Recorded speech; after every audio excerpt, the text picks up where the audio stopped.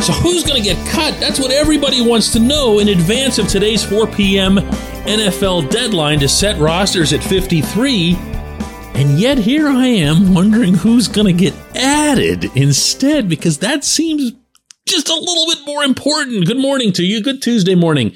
I'm Dejan Kovacevic of DK Pittsburgh Sports. This is Daily Shot of Steelers. It comes your way bright and early every weekday if you're into hockey and or baseball. I also offer daily shots of Penguins and Pirates, where you found this.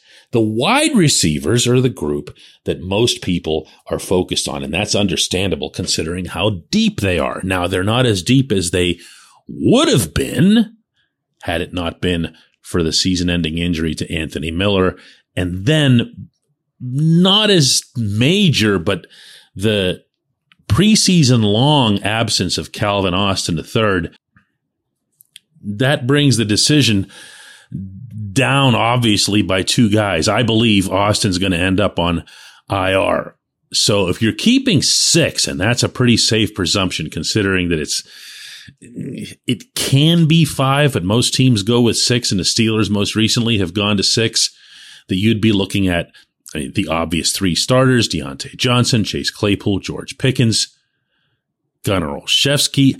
I think Miles Boykin is going to make the team.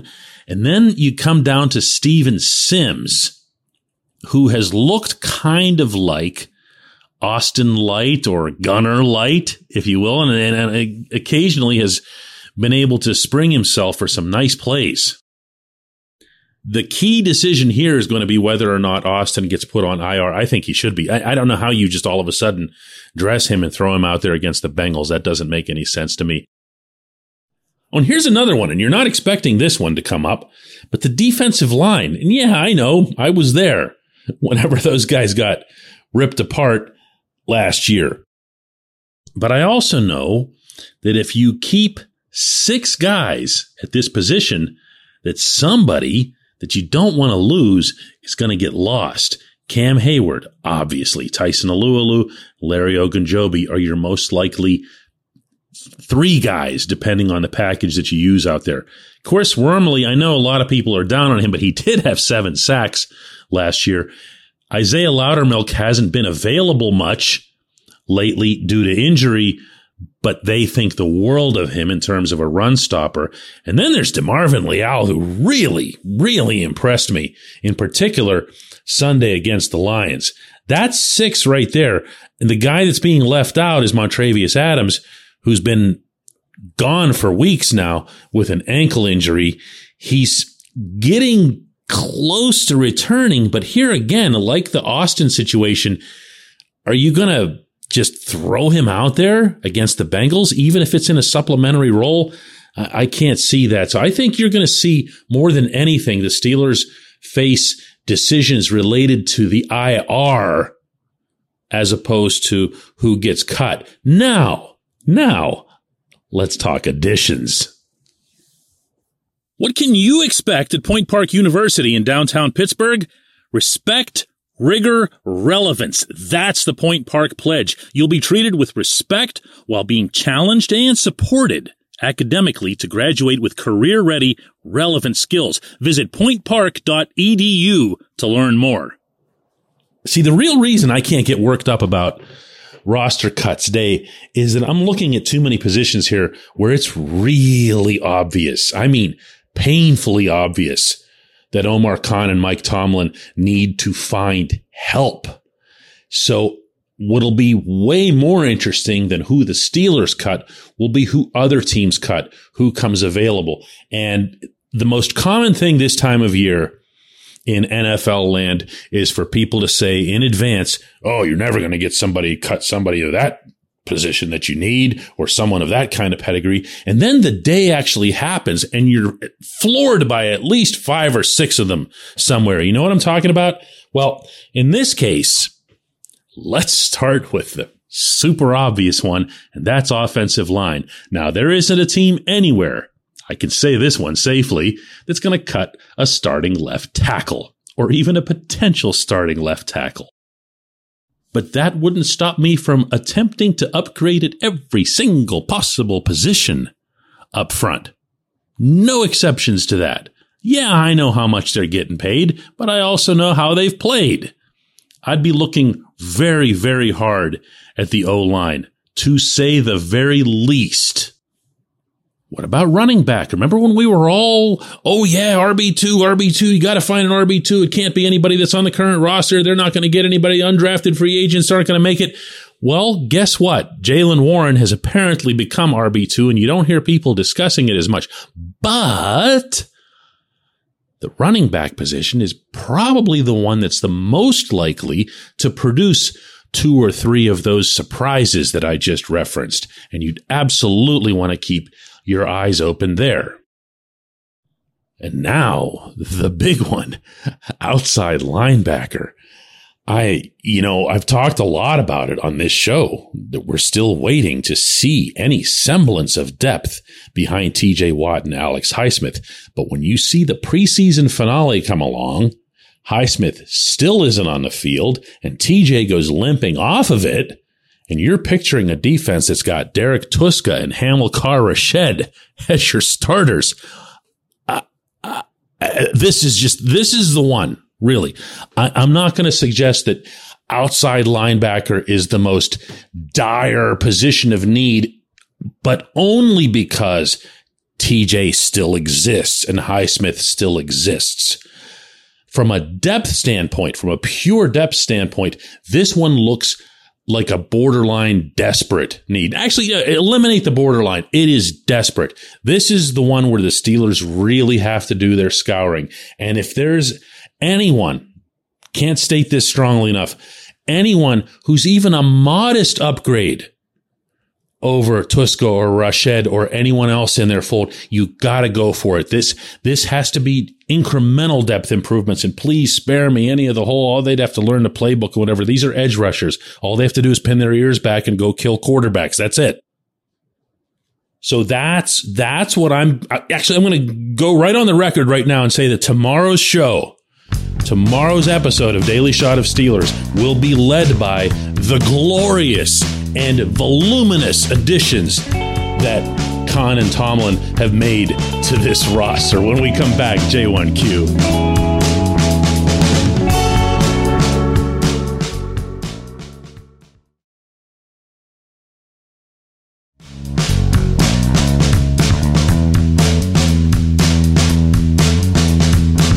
This portion of Daily Shot of Steelers is brought to you by our friends at Mike's Beer Bar. They're located directly across Federal Street from PNC Park. They are the one, the only, the premier destination in Pittsburgh for craft beer. More than 500 craft beers available, more than 350 of those local, and more than 80 of those on tap.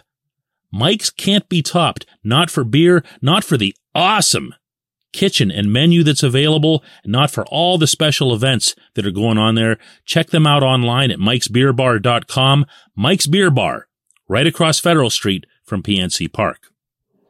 Today's J1Q comes from Craig, who asks, DK, can you describe a realistic scenario for the coming season where Kenny Pickett does not get elevated to starting quarterback? Well, the key word in your question there is realistic, because that's something that I'm going to take beyond, hey, the obvious answer is Mitch Trubisky plays really, really well. Okay, great. Mitch is the quarterback. Kenny isn't. End of answer. Except that I don't know how realistic that is because of the offensive line. I know. You're tired of hearing me talk about the offensive line. But none of this other stuff matters, with all due respect to your question, Craig. It just doesn't. Because if the offensive line doesn't block, the quarterback's not going to be any good. If the offensive line doesn't block, Najee Harris is going to get wasted for a second consecutive season. If the offensive line doesn't block, the wide receivers won't be able to catch passes because their quarterback, in this case Trubisky, will be horizontal all the time. This is the problem. And this is why I can't reasonably sit here and forecast success for any individual who's a member of this offense because it's all got to work together. So Mitch might not matter. And Kenny wouldn't matter. But to answer your question, for Kenny to not start this season at all, 17 games, even setting aside the injury factor, what would have to happen is that this offensive line would have to get its act together, or different parts would come in and replace certain people. If that were to happen, then you could set up Mitch to run a reasonably decent NFL offense. And if the Steelers experience some overall success through what I think we're all hoping at least will be a dynamic defense, then you've got something. And then you've got a situation where a guy steps up as, if not the team leader, then certainly a team leader, meaning Mitch. And he's armed for that sort of thing. He has the personality. Man, if you're Mike Tomlin, imagine the fuss if you take him out. You know, one bad game is going to get people in Pittsburgh going, Kenny, Kenny, Kenny. You know that. It might just be one bad pass that makes that happen. But the longer Mitch were to go on and have success, the more it would become difficult for the people whose opinions on the football team matter, meaning, you know, the people who run it, to make any kind of a change. So you say realistic, Craig, and I say, how realistic do you think it is that they can solve this offensive line? I don't know. Dan Moore wasn't this bad last year. I don't know what to think of the left tackle being as absolutely abysmal as he's been through the preseason. That's kind of a big problem.